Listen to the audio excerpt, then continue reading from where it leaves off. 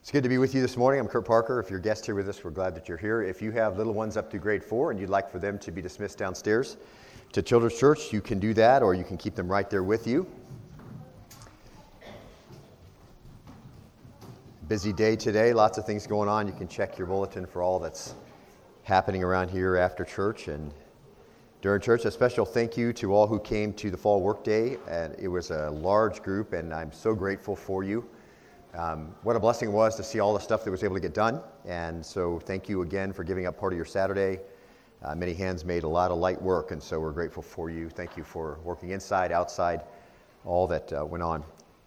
If you turn in your Bibles to 2 Corinthians chapter 3, I remind you, of course, that this is not the only time that you should have been in the Word this week. If you've come here today without being in the Word, you're starving this morning. Of course, your spirit recognizes that over time, that you have to take in the Word of God on a regular basis. This Word was made for you. It was made for your daily supplement, and so my desire for you, my prayer for you is that you find time each day to be in the Word. You can find that on whatever electronic device you're reading. You can find a Bible reading calendar. We can certainly give you a hard copy. There's one on the welcome table. Find that. Read through the Bible year by year. All the blessing that comes from the richness of the reading of the Word will be yours. You begin to really develop an understanding of the Word comprehensively, which is what the Lord would desire for you, that you can understand the will of the Lord. His Holy Spirit has one will. You can know what that is. You can understand God, how He works. You also be on your guard against false doctrine because you will have read the true. And so my encouragement again is to continue to do that each day.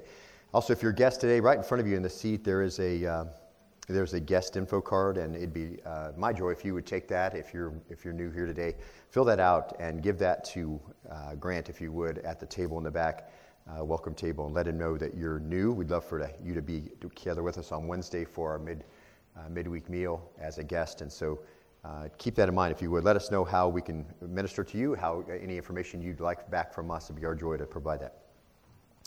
So we're going to dig in today. This is part of what we do, part of what the New Testament church has been doing since the first century, is get together to pray, to give, to sing, to break down the words that the Lord has provided for us, and that's what we're going to do, that last part today. One of the great books in the Bible is this letter written by Paul to the church at Corinth, known to us as the book of 2 Corinthians, perhaps one of 4 original letters. The Lord's preserving for us, of course, just 2 of those. This is a marvelous book because along with the other letter by the same name, it presents to us what conduct in the church is to look like. So we don't have to guess about many things that are supposed to go on and that are not to go on, because it makes it very clear. Many of the obstacles, the unhealthy practices, the thoughts that plagued the church in the first century are recycled over and over again in the modern church and throughout the ages. So the letters remain relevant for us, and we have titled this series, God's Plan for a Healthy Church. It is His desire that the church be healthy. He knows the things that bring about its downfall. So He has given us His word through Paul being carried along by the Holy Spirit to know what those things are and what to do about them. And so it's with a lot of anticipation and joy. I tell you this a lot, and I don't want you to think it's just platitude, but I look forward to this each week with you, studying it together, and we'll continue to do that. Last time together we finished up our section on insufficiency, a key to being useful to God, and we began to see we'll begin a new section today, beginning in chapter 3 and verse 6, all the way through the end of the chapter, verse 18.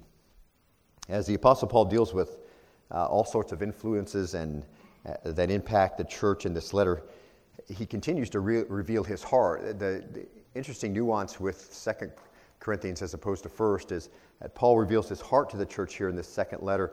After dealing with them very firmly, very directly in 1 Corinthians, he begins to let them see what true gospel ministry looks like and what a gospel minister looks like and how he deals with the different things that he has had to deal with in his life. And because we're currently in a continuing study, and because no more than 80% of the church congregation is here on any given Sunday, we know that not everyone gets to hear every message. And so each Sunday, also we have guests who come, and which we desire to become part of our family here. And it may be that this is the first time that they have heard the Word of God emphasized in this way, and they certainly have not been exposed to the series God's Plan for a Healthy Church. And so we take a little time each week, and we touch on what we've been learning, because the Bible is interrelated, and our understanding of individual verses and I tell you this a lot, but just a reminder, come from our exposure to the Bible as a whole, because the Bible explains the Bible, and as we begin to work our way through it and we become more familiar with it, we'll understand that. And so if you were not here last time, don't worry that you won't be able to understand the verses we've been studying today. As you see, that's a continuing series and not just a number of topical sermons in a row. And just ask God to help you understand what he would have you know about himself today, and realizing that a lifetime is not enough time to master the words of the text of the Word, but each time we study it, we're enriched and we're encouraged. And so as you come today, we have expectation that God's going to work in our hearts. We have expectation through doctrine, reproof, correction, instruction to make him make us more like he wants us to be. And so we come with that expectation each time we open the Word of God. We don't have to worry that perhaps we haven't been here for the other parts of the study, because the Word is sufficient to do what it's sent to do, and we just ask the Lord to do that. And that should be really your habit as you read the Word each day. Lord, what would you have me know about yourself? What does your Bible say? What does it mean by what it says? How would that apply to me? And then you just begin to work your way through, because true biblical scholarship, beloved, is not how much of the Bible you've memorized. It's not how much perhaps you've been exposed to, how much theology you might be able to recite. True biblical scholarship is taking what you've understood about the Bible and beginning to apply it to your life, okay? Because any other thing is just a Pharisee in modern wrappings. So we want to make sure that we understand what the Bible says and then apply those things that are important for us to know and to understand and to begin to look like. So that's always our prayer, and that is the heart attitude, really, that we should seek anytime we study his words to us. Hebrews 4:12 says, it is the word of God is sharp as a two-edged sword, dividing asunder the soul and spirit, joint and marrow, is a discerner of the thoughts and intents of the heart. So when we open the Word of God, it discerns our thoughts, our intents. We don't have to worry that it won't, because it was sent to give to do that very thing. So this section we're starting today doesn't stand alone, of course. It's part of a larger section of these letters and other books which explain salvation, and they explain, very importantly today, our topic, the glory of the gospel. And so as we look at them, we're going to look at the other things, of course, in order to help us understand what we see. This is our introduction, really, to this new section. So let's read it together, if you would. Turn to 2 Corinthians 3, verse 6. It's picking up kind of in the middle of the sentence, and we'll go back in just a few minutes and make sure you understand that other part. But that other part was really the end of the summary of insufficiency, a key to being useful to God. So we're picking up in verse 6. It says, who also. I'll be reading from the New American Standard. You can find that around you in the seats, or just read from your copy that you read every day and that you memorize, and I'll just give you verse cues and we'll stay together. So picking up, who also made us adequate as servants of a new covenant, not of the letter, but of the Spirit. For the letter kills, but the Spirit gives life. Verse 7.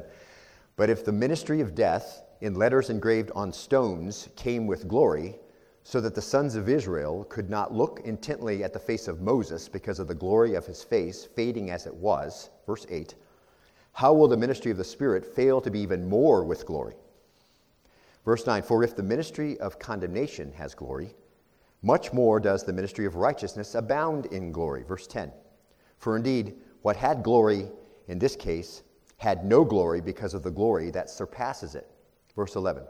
For if that which fades away was with glory, much more that which remains is in glory. Verse 12. Therefore, having such a hope, we use great boldness in our speech, and verse 13, are not like Moses, who used to put a veil over his face so that the sons of Israel would not look intently at the end of what was fading away. Verse 14. But their minds were hardened, for until this very day, at the reading of the old covenant, the same veil remains unlifted, because it is removed in Christ. Verse 15. But to this day, whenever Moses is read, a veil lies over their hearts. Verse 16. But whenever a person turns to the Lord, the veil is taken away. Verse 17. Now, the Lord is the Spirit, and where the Spirit of the Lord is, there is liberty. Verse 18. But we all, with unveiled face, beholding as in a mirror the glory of the Lord, are being transformed into the same image from glory to glory, just as from the Lord, the Spirit. Let's stop right there. As we begin verse 1 of chapter 3, back just a few weeks ago, Paul began to mention this ministry of the gospel that is evidenced in the changed lives of some in the church. In verse 3, look back there if you would, he says this, being manifested that you are a letter of Christ, cared for by us, written not with ink, but with the Spirit of the living God, not on tablets of stone, but on tablets of human hearts.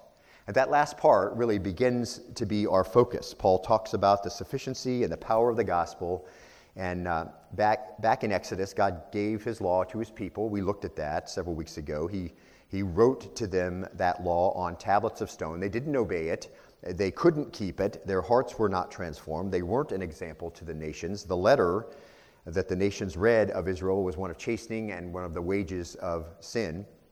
But in Jeremiah and Ezekiel's time, the Lord begins to promise that there will come a day when he says in Jeremiah 31:33, he says, I will put my law within them, within their heart, I'll write it.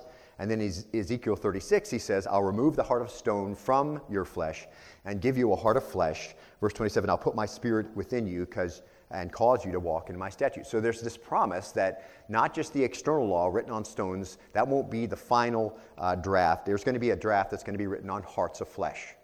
And that really is Paul's transformation here as he moves through 2 Corinthians chapter 3. So there are these promises looking forward of a new heart and the resident Holy Spirit who's never going to leave, who will record God's righteous demands upon the heart of each believer, a spiritual document that's never going to fade and it's never going to be broken. And the power of the Holy Spirit to obey that law. Paul says, this is the ministry that I've been given. This is the one I'm confident in doing. Why? Now look at 2 Corinthians, back to 2 Corinthians chapter 3, verse 4. He says, such confidence we have, look at your copy of God's Word, such confidence we have through Christ towards God, verse 5, not that we are adequate in ourselves to consider anything as coming from ourselves, but our adequacy is from God, who also made us adequate as servants of mark this is where he draws attention to the ministry of the gospel. He calls it the new covenant, not of the letter, but of the Spirit, for the letter kills, but the Spirit gives life. So he's moving his thoughts to, he says, I'm confident, not because I can do anything on my own, because we looked at this insufficiency as a key to being useful to God. So Paul's confident, though, not because he brings anything to the table, but just because he is confident in the gospel and its ministry that he's giving out to do what the Lord wants it to do. And the boldness that Paul has isn't pride, and the confidence he has isn't haughtiness. Paul says, I don't think anything is coming from me. I don't consider anything, verse 6, as coming from ourselves, but that doesn't mean nothing's happening, right? Verse 5 says, but our adequacy is from God. So once you get to a certain point, like Paul, verse 4, such confidence we have through Christ towards God. I'm absolutely certain, Paul says, that God has made us adequate as servants of a new covenant. Paul says he made us adequate. Ekenosin, aorist active, indicative. Past action, present reality. God qualified us. He equipped us with spiritual gifting, empowered him through the indwelling Spirit, and gave Paul a disability to remind him to rely on God. And Paul knows this, and he knows he's nothing special, and he and all those that follow the Master this way just know that they're just servants of a new covenant. That's the scope of their confidence. See, they have been qualified to be diakonos, servants. They've been qualified to be table waiters, ministers. The very thing that God promised so long ago. Not on tablets of stone, but on tablets of human hearts. Not of the letter, but of the Spirit. For the letter kills, he said, but the Spirit gives life. Servants of a new covenant. God is keeping his promises, like he always does. So he's doing this, and he knows that we are nothing but attendants, table waiters, ministers. But now his attention is on this marvelous nature of the gospel that he serves. And that's really his shift. He's going to show this distinction between this old covenant and the new covenant. And this is something special. Now, in 13 verses that we just read just a minute ago, we see the word glory used 13 times. Perhaps you just read that and just every time you get to the sentence, you say, what is he talking about? Because he just keeps ending with this word glory. And so he referenced the gospel, and he uses the glory to reference the gospel 13 times. And then he knows it's something special. And we see the word ministry used 5 times, a ministry of the gospel. And he knows this is something special. So in verse 12, he says this. Look at 2 Corinthians 3:12. Therefore, having such a hope, we use great boldness in our speech. So in other words, just to start with, see, it's in our introductory time for this new section, it would seem important that if the word glory is mentioned 13 times in 13 verses, that I think that's Paul's emphasis, wouldn't you say? And so it's not hard to pick that out as you work your way through. And it's not hard to pick out really the key idea, which is verse 12, which is this is the confidence that we have. This glory in this new covenant is the confidence that we have great boldness that this is the way we're supposed to do it, and God is working this through us. And so we can kind of break the passage down that way and start saying, okay, these things are important, so let's look at them. So we've seen this word before. We've talked about glory before. We talked about the glory of the Lord before. It is the Greek noun doxa. It's not just talking about an outward splendor. So when you think about when he says with glory and all that, it's like calling something beautiful. It's not like that, okay? I mean, if you think about the word beautiful, it's kind of hard to describe it, right? So, I mean, if someone doesn't know the word, then you would have to go around explaining something that's pleasing to the eye or to the other senses. And going around from place to place and giving examples of what is and isn't beautiful to you, are very subjective in many ways. But the word glory is not like that. So don't think it's like it's lovely or something like that. That's not what Paul's intent is. Biblically, when we see this word, we need to know that it has as its root the Shekinah of God. When you see the word glory as it refers to the gospel or any of God's attributes, you're talking about the Shekinah of God. That's the localized presence of God the Father. That's a coined Hebrew term, meaning he caused to dwell. We see that very clearly in Psalm 26, verse 8. It says, O Lord, I love the habitation of your house and the place, mark this, where your glory dwells. That's where the Hebrews began to pick up and coin this phrase Shekinah. It's where the glory of God dwells. And the Lord's Shekinah glory has dwelt in the Holy of Holies of Israel in the past. So a localized display of some portion of God's attributes. That's his glory. This is what we need to think about when we see this word that Paul uses 13 times in 13 verses. It's a proper understanding of that word, then, that's going to help make some sense of this passage. God's glory, and this is no small thing, beloved. Psalm 24, verse 8 says, Who is the King of glory? The Lord strong and mighty, the Lord mighty in battle. Who is the King of glory? The Lord of hosts. He's the King of glory. So glory, God's localized presence, because God is incorporeal, he doesn't have a body, so he has this glory, that the glory of his attributes shine, and we see this numerous times in the Old Testament over and over again. And so understand that's the relation that we have. Every time we see glory, we need to be thinking about, okay, well, how does that relate to God's attributes? Because that's where we're headed. Psalm 19, verse 1 says this, the heavens are telling of the glory of God, and their expanse is declaring the work of his hands. What's that mean? One of my favorite passages. It means his creation is always telling us something. Every time you look around, the creation is telling you something. It tells us with sunrises, it tells us with sunsets, with clouds and planets and solar systems and galaxies. It's constantly displaying some of the attributes of God. It's displaying his wisdom, it's displaying his understanding, his order, his majesty, his power, his creativity. And because he is God, every one of those attributes is perfect. So he has perfect wisdom, perfect understanding, perfect order, perfect majesty, perfect power, perfect creativity. That is the glory that is God's. He is the King, David said, of glory. So the glory of God is all of that in perfection. King David expresses this understanding so succinctly in Psalm 29, verse 1 through 9. He says this, Ascribe to the Lord, O sons of the mighty, ascribe to the Lord glory and strength. Ascribe to the Lord the glory due to his name. Worship the Lord in holy array. The voice of the Lord is upon the waters. The Lord of glory thunders. The Lord is over many waters. The voice of the Lord is powerful. The voice of the Lord is majestic. The voice of the Lord breaks the cedars. Yes, the Lord breaks in pieces the cedars of Lebanon. He makes Lebanon skip like a calf, and Sirion, that's Mount Hermon, like a young wild ox. The voice of the Lord hews out flames of fire. The voice of the Lord shakes the wilderness. The Lord shakes the wilderness of Kadesh. Verse 9, the voice of the Lord makes the deer calve and strips the forest bare, and his temple, in his temple, everything says what? Glory. So David just kind of wraps up some of this marvelous attributes of the Lord and just says, and when the Lord gets done doing all of this, everything in his temple says glory. What does he mean? Just that everything the Lord does, he does that in perfection. And so whatever is done by the Lord manifests some portion of his attributes, and all his attributes are perfect. And when they're on display, that is God's glory. And all of his plans are perfect, and when they're followed, that is for God's glory, which is manifesting then the perfections of God. So as a footnote then, as you think about that and just start to get your mind right, and I hope this is a very encouraging time in the Word for you, as you reevaluate perhaps the Lord's position and ours. But as you think about that, just these little things that we just got through saying, People say, I want to live my life to glorify God. I want to do this ministry to glorify God. We're doing this ministry to glorify God. It's thrown around all the time. But really, if you want to live your life to bring glory to God, then you'll spend it desiring and attempting to make His attributes and His plans the primary focus of your life.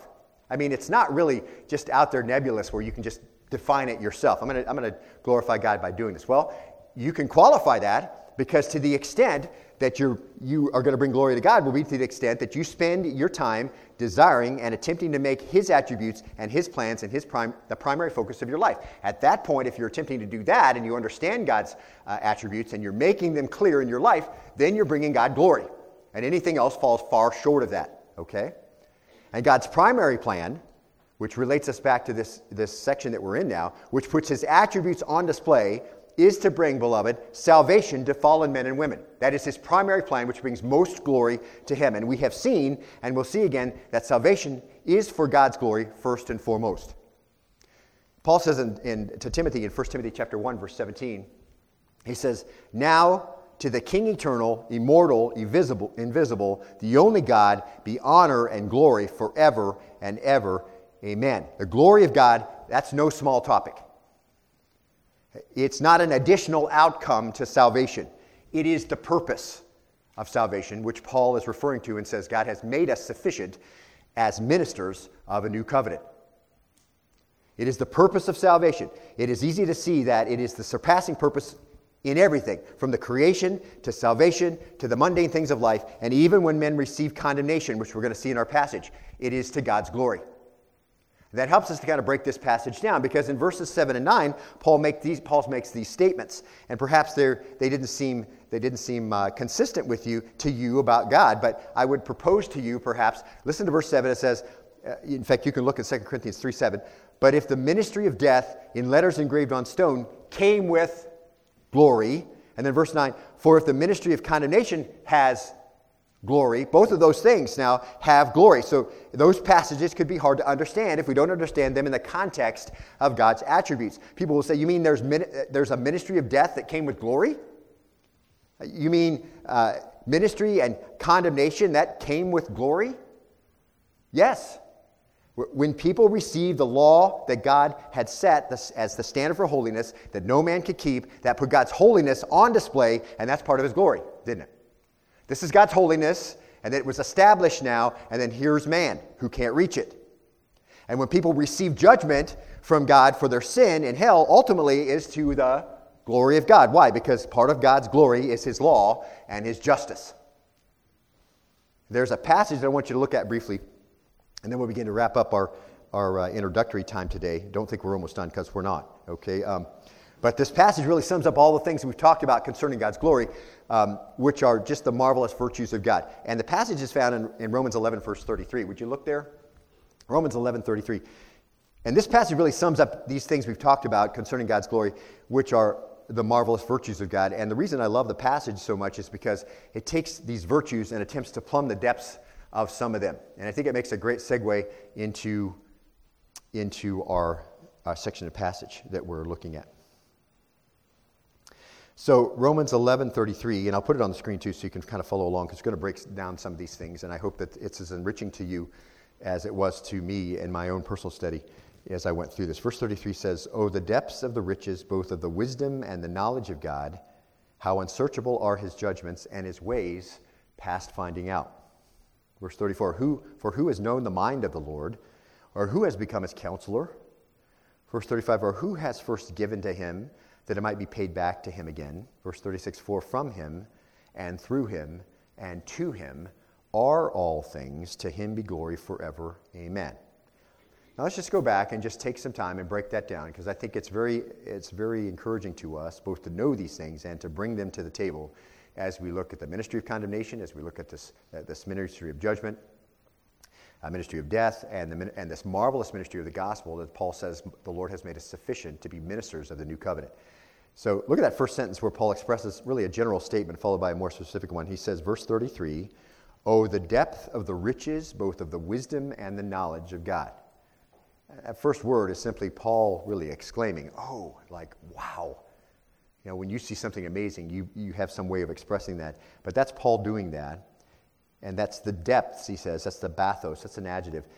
and our subject is God. So if you think about depth, and if you're a note taker, you can jot this down. That's the dimensions of the scope of the activities that God would have. The depth. And then we're just thinking about how deep these things, the scope of the activities that God would have.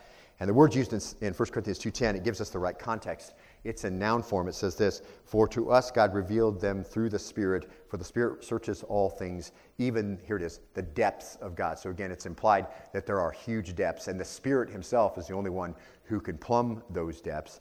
But God revealed them through the Spirit, for the Spirit searches all things. And then again, it's implied in Ephesians chapter 3, verse 18.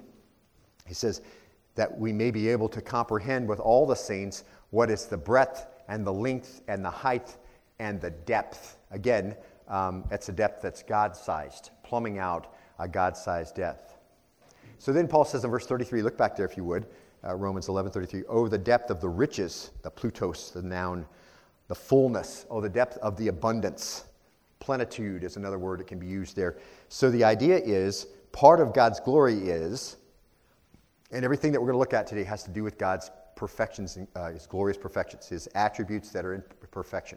So part of God's glory is that there is a God-sized abundance of riches.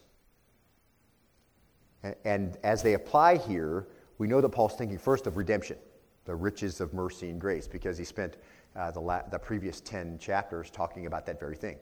Everybody getting to the same point in condemnation, and then showing what has come through Christ, that God has given through Christ. But there's certainly more there than we can imagine yet, and the scriptures indicate that there are wonderful, uncomprehended, or at least unrealized at this point, riches, which would certainly apply here. Romans chapter 2, verse 4, which you see at the bottom of the screen. "Or do you think lightly of the," here it is, "riches of his kindness and tolerance and patience, not knowing that the kindness of God leads you to repentance?" These are all attributes of God, kindness and tolerance and patience. They are God's glory. So God in incorporeal form, in shining Shekinah, part of that is what? His kindness and tolerance and patience. And they lead us to salvation, which is for the praise of his glory. Romans chapter 9, verse 23, very interesting passage again, makes it very clear. "And he did so to make known the riches of his glory upon vessels of mercy, which he prepared beforehand for glory." God endured sinfulness with patience, that's a perfect attribute again to his glory, in order to show mercy, again a perfect attribute, and his glory, in order to bring about salvation, which is for his glory. Ephesians chapter 1, verse 18, "I pray that the eyes of your hearts be enlightened, so that you will know what is the hope of his calling, what are the riches of the glory of his inheritance in the saints." What God has planned for his saints is for his glory. Whatever stands out in the future for those who love the Lord, as they enjoy those things throughout all eternity, that is God's glory in perfection. See? It takes us away from a human-centered church service, doesn't it? Or a human-centered worship time. I didn't really like the worship today, you know. It's kind of, we're off time or whatever. I think you missed the whole purpose. We're worshiping you, all right? We're worshiping someone else whose glory is all of his perfections, right? Ephesians chapter 2, verse 7. Did we just read that? 118. 2 verse 7, "So that the ages to come he might show the surpassing riches of his grace and kindness towards us in Christ Jesus." Salvation shows the attribute of God's kindness. You know, and this kindness is riches in God-sized abundance. See, that's how you can think about that. When you see, you know, the surpassing riches of his grace and kindness towards us in Christ, just think about God-sized depth and God-sized riches of kindness. That's God's perfection, kindness. That's to his glory. Ephesians 3:16, "that he would grant you, according to the riches of his glory, to be strengthened with power through his Spirit in the inner man." You can see in this passage, this letter to the Ephesians, Paul was making sure they understood who all of this was for and what it revealed about the God that we serve. See, really tapping, if you will, the well of the riches of God's attributes. He allows men to be strengthened through the indwelling Holy Spirit. Colossians 1, verse 27, "To whom God willed to make known what is the riches of his glory, of this mystery among the Gentiles, which is Christ in you, the hope of glory." So there's this future glory for God that occurs as a result of people coming to faith in this mystery that's now been made revealed in the Gentiles. And you can see one of the ways the Holy Spirit carried along the biblical writers is to help us understand the glory of God. The attributes of God displayed in perfection is to call them the riches of his glory. So Paul's exclamation at the beginning, "Oh, the depth of the riches," in Romans 11:33, is understandable. God is rich in kindness and tolerance and patience. It's to his glory, which is to say that God is rich in glory, God is rich in grace, God is rich in inheritance in the saints, God is surpassingly rich in grace and kindness. God is rich in unfathomable riches in Christ. God is rich in the supply of all your needs. God is rich in the glory of the gospel. See, these are all his perfections, for which is his glory, and we worship him for them. See?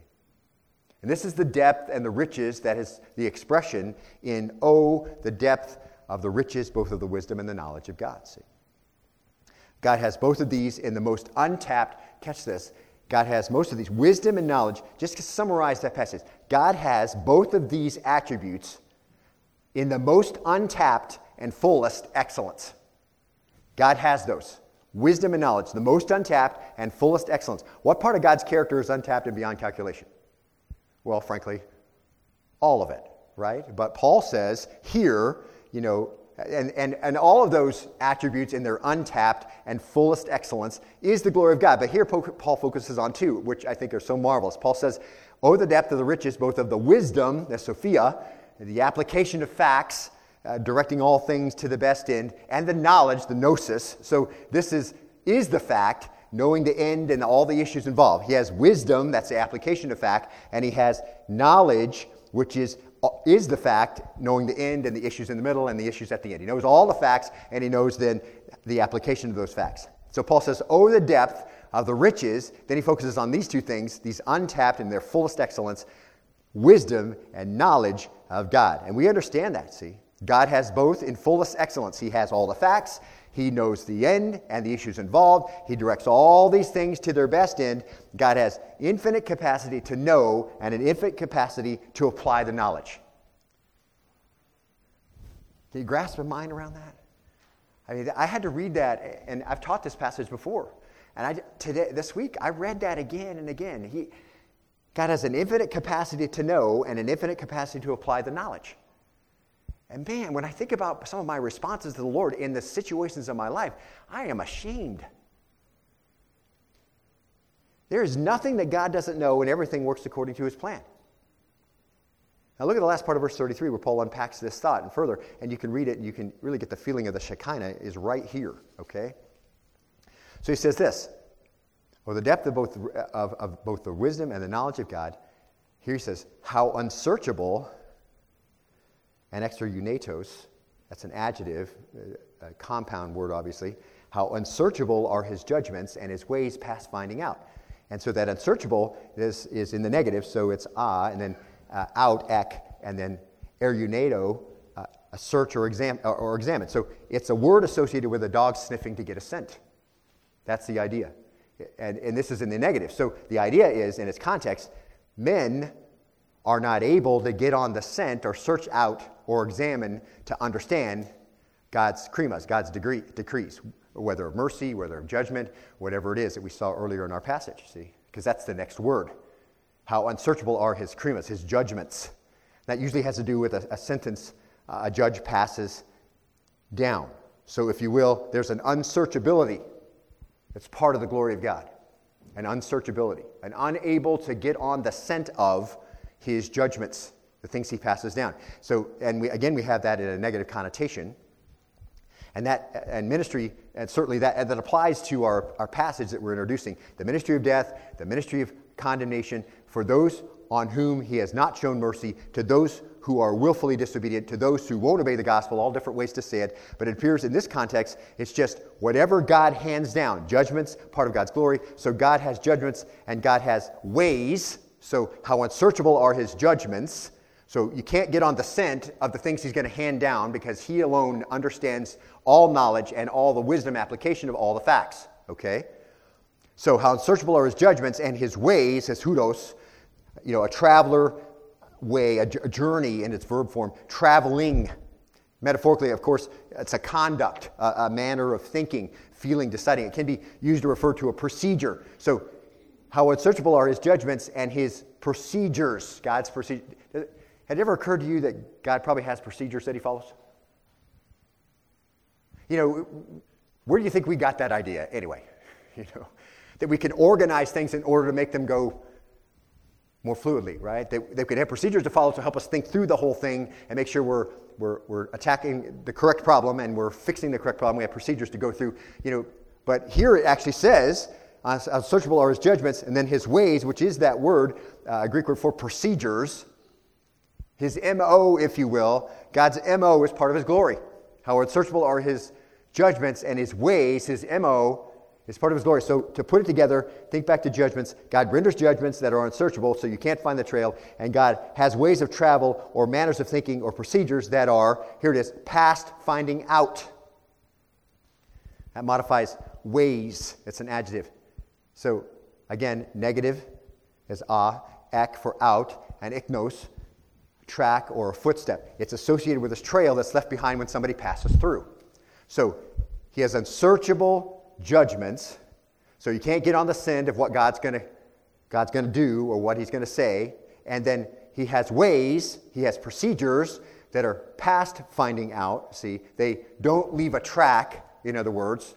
It's also in the negative. So the idea in context is men are not able to find the trail or trace the footprints of God. That's hudos, God's paths, his procedures, and he makes everything work according to his plan. The psalmist in Psalm 77:19 said it this way, in speaking about God's plan through Egypt and delivering the people. He says this, he says, your way was in the sea, and your path in the mighty waters. Your footprints may not be known. Ever try to track something through water? No sign of where it went. So the words unsearchable are his judgments and his ways past finding out. The statement appears to be in parallel or for impact purposes. So in other words, whatever God does, whatever his judgments, whatever his final verdicts, whatever his procedures, whether in mercy or in hardening, whether of breaking or of grafting in, these are the perfections of God, see? This is how God works in this marvelous plan of salvation, which Paul says God has made us adequate to give out, administer this new covenant. And part of that, the ways that are past finding out, is this mystery of the new covenant, this mystery of the gospel. The Lord has made clear to Paul is his ministry and has equipped him to do. But of all the other impacts and of life to life and of death to death and all the things that go on and being the fragrance of Christ both to God and to everybody around, this is the Lord working out his tracks, and we don't fathom that, Paul says. We're not able to track on that. He works his way out as he sees fit. And whatever it is, these matters are accomplished by God who keeps his own counsel. And that's exactly where Paul goes next through two rhetorical questions. He uses the scriptures to show what should already have been known. So look back with me at Romans chapter 11, verse 34. He says this, for who has known the mind of God or who became his counselor? And here we have Paul quoting, so using that base we just got through saying, hey, listen, his procedures you don't know. You can't get on the scent of what he wants to do. You don't know why he hands down what he hands down, but he has procedures he follows, but you're not going to be able to sniff them out, see? And then he moves on to this, and he says, for who has known the mind of God and who became his counselor? So two rhetorical questions, no one and nobody, okay? So we know that's the answer because Paul just got through saying everything he just got through saying. So and here we have Paul quoting from a number of places, a counselor, sumbulos, sum together, and boule advise. So who's the co-advisor? Who is a counselor together, if you would, with God? That's kind of an awkward place to be in, right? I mean, who's God's co-counselor? Well, you would think we would, if you measured out our prayers, that we were God's co-counselor, right? That's the same place Job ended up trying to fill, wasn't it? Job responded to him and said, God responded to Job and said, Job 38, verse 2, who is this that darkens counsel by words without knowledge? In other words, I know you're trying to give me counsel, God says, but you don't have any knowledge to back it up. You're speaking foolishness. And yet, we continue to do exactly the same thing, beloved, when we question the Lord, don't we? When we doubt his compassion, or we doubt his faithfulness, or his judgment. Instead of praising him for his glory expressed in those things in perfection, we doubt him. And these are no small accolades brought to bear, beloved, as we've said before. This is no small thing, the glory of God. Paul uses the word 13 times in our passage. Because of the marvelous tension that defines all of human history. Did Paul understand how God leads us in victory, making us the fragrance of Christ to the world and to God himself? No. How the word could be life to life or death to death? No. No, but he found his sufficiency in God's faithfulness to accomplish all his will, which is to his own glory. See? Paul didn't have to parse all of that out, did he? He had to discern, okay, was this life to life for them or death to death? Which was it? He'd have to concern himself with those details because God took care of those details, see? He just said, Paul, my grace is sufficient for you, for my grace is made perfect in weakness. Therefore, Paul says, I'll rather glory in my weakness that the power of Christ may rule in me, may be visible. See? It's a very common theme in the Word of God. Isaiah 40, verse 13. Who has directed the God, or that's been translated. Who has directed the God, or has been his counselor, or informed him? No one. No one has. Job 15, verse 7, Eliphaz is accusing Job, mocking Job's wisdom. He says, were you the first man to be born, or were you brought forth before the hills? Do you hear the secret counsel of God and limit wisdom to yourself? In other words, do you get to sit in with all God's brainstorming sessions and contribute to the pool of knowledge?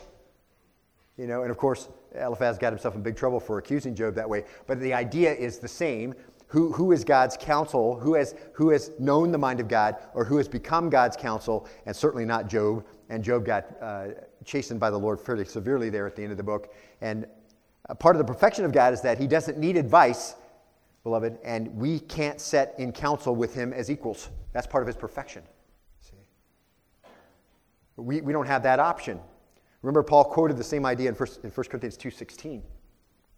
He says this, for who has known the mind of God that he will instruct him? And then this wonderful addition, but we have the mind of Christ.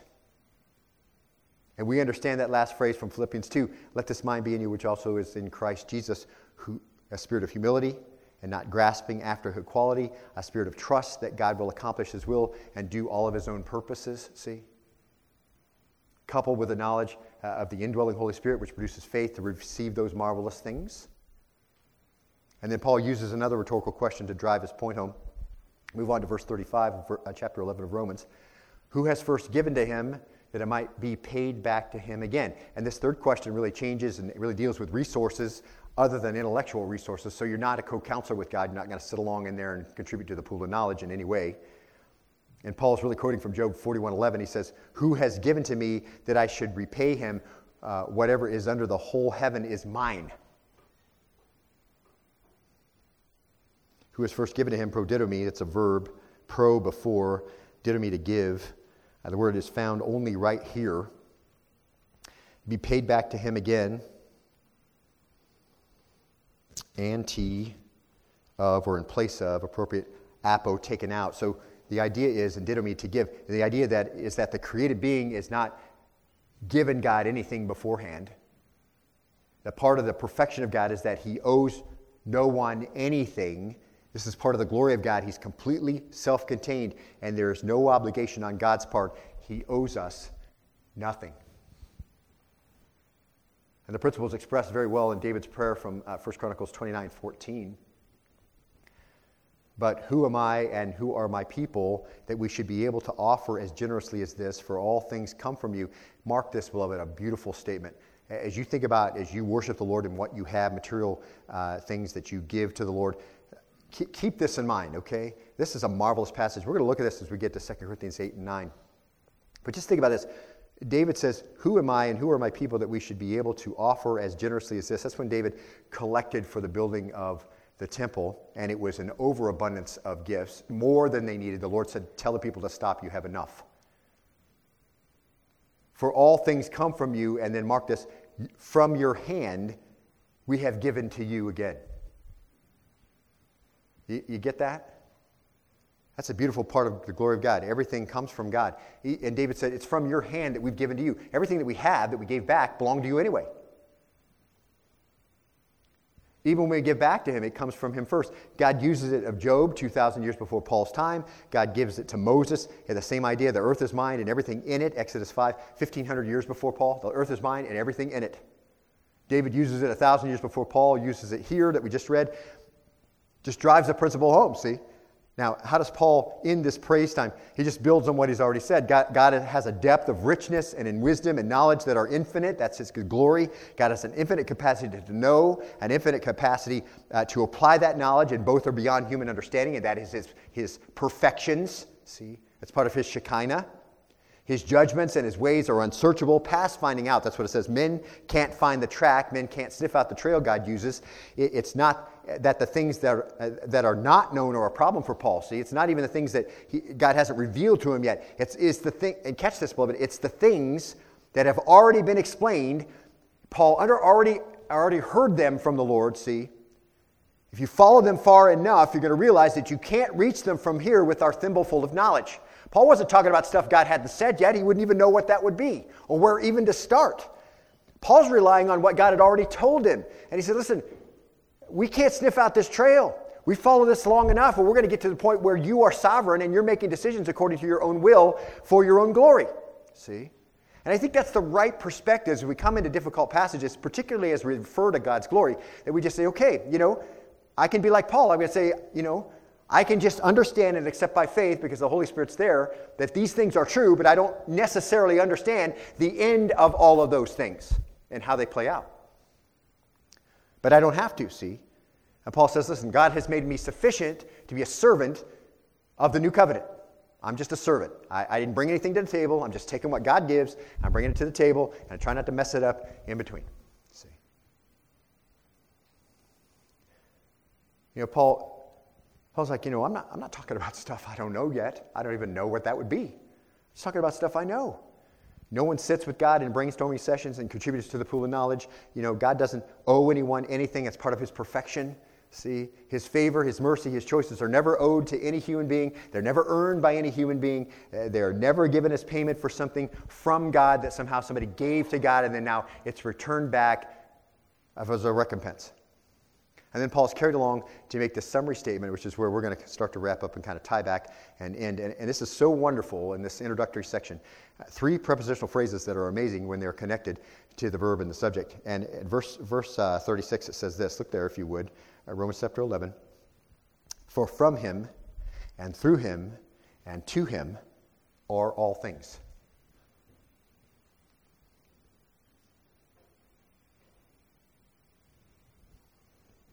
He is the originator. That's for from him. He is the sustainer. And through him, and he is the goal and the focus and the end, and to him of everything. All things. Ta panta. Perfection just means the totality. All things. And that scope is amazing. Can you get your mind around all of that? It can refer to the universe. It can refer to the whole of creation. It can refer to all things concerning salvation. Certainly that is included, as we've noted. And here at the end, it's just obvious now, isn't it? In light of all his perfections, to him be glory forever. Amen. Everything God does, he does for his own what? For from him and through him and to him are all things. To him be glory forever. So everything God does, he does for his own, what's the word? Glory. That's right. Everything God does, he does for his own glory. I think it's just obvious from the passages this morning, and that's a wonderful thing to think about. God's glory is this overarching purpose in everything. Creation, salvation, condemnation, reconciliation, judgment.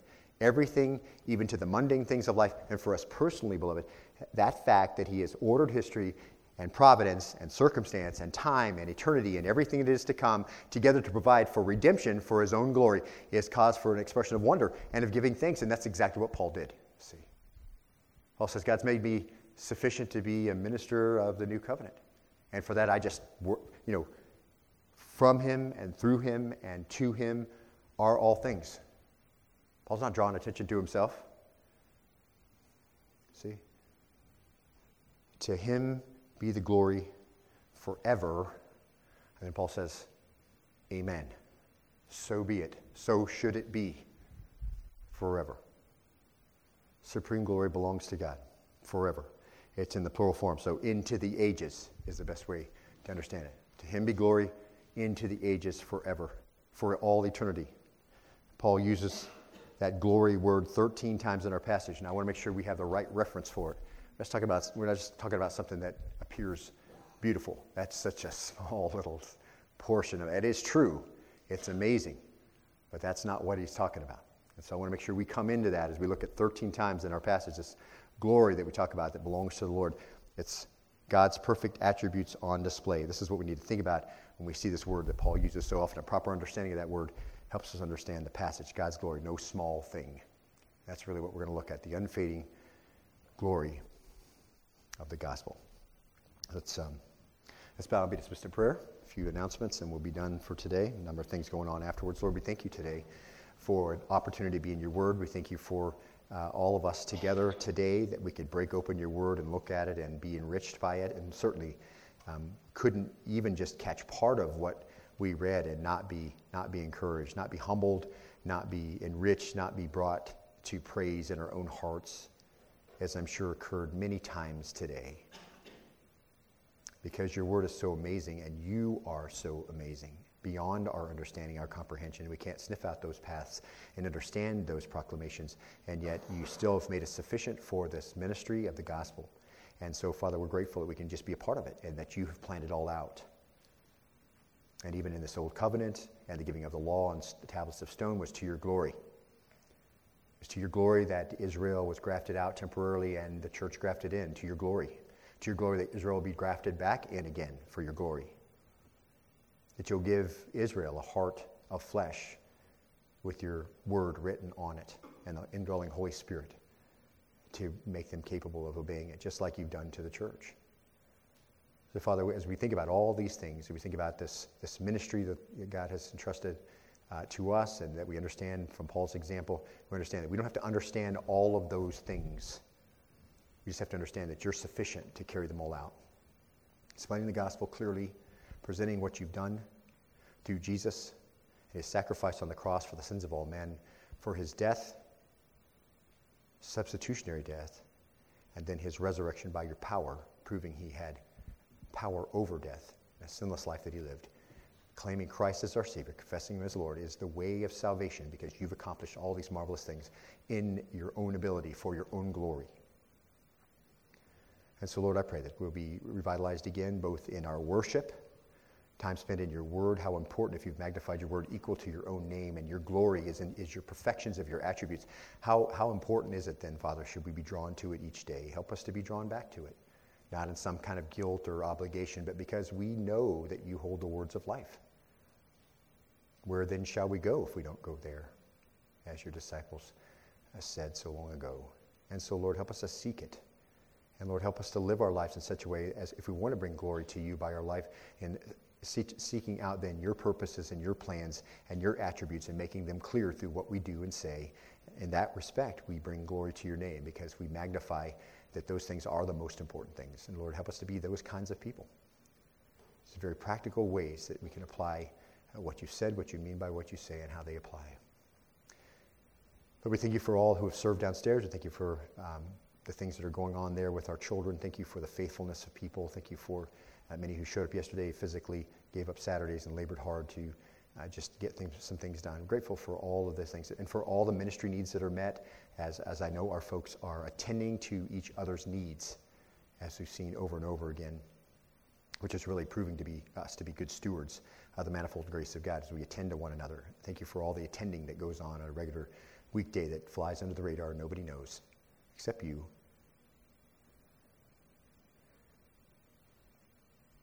We pray all this in the name of your Son, Jesus. We thank you for him. We long to see him. How us be found in the ways that we see in the word until we see him again. We pray this in the name of your Son, Jesus, and all God's people said, amen.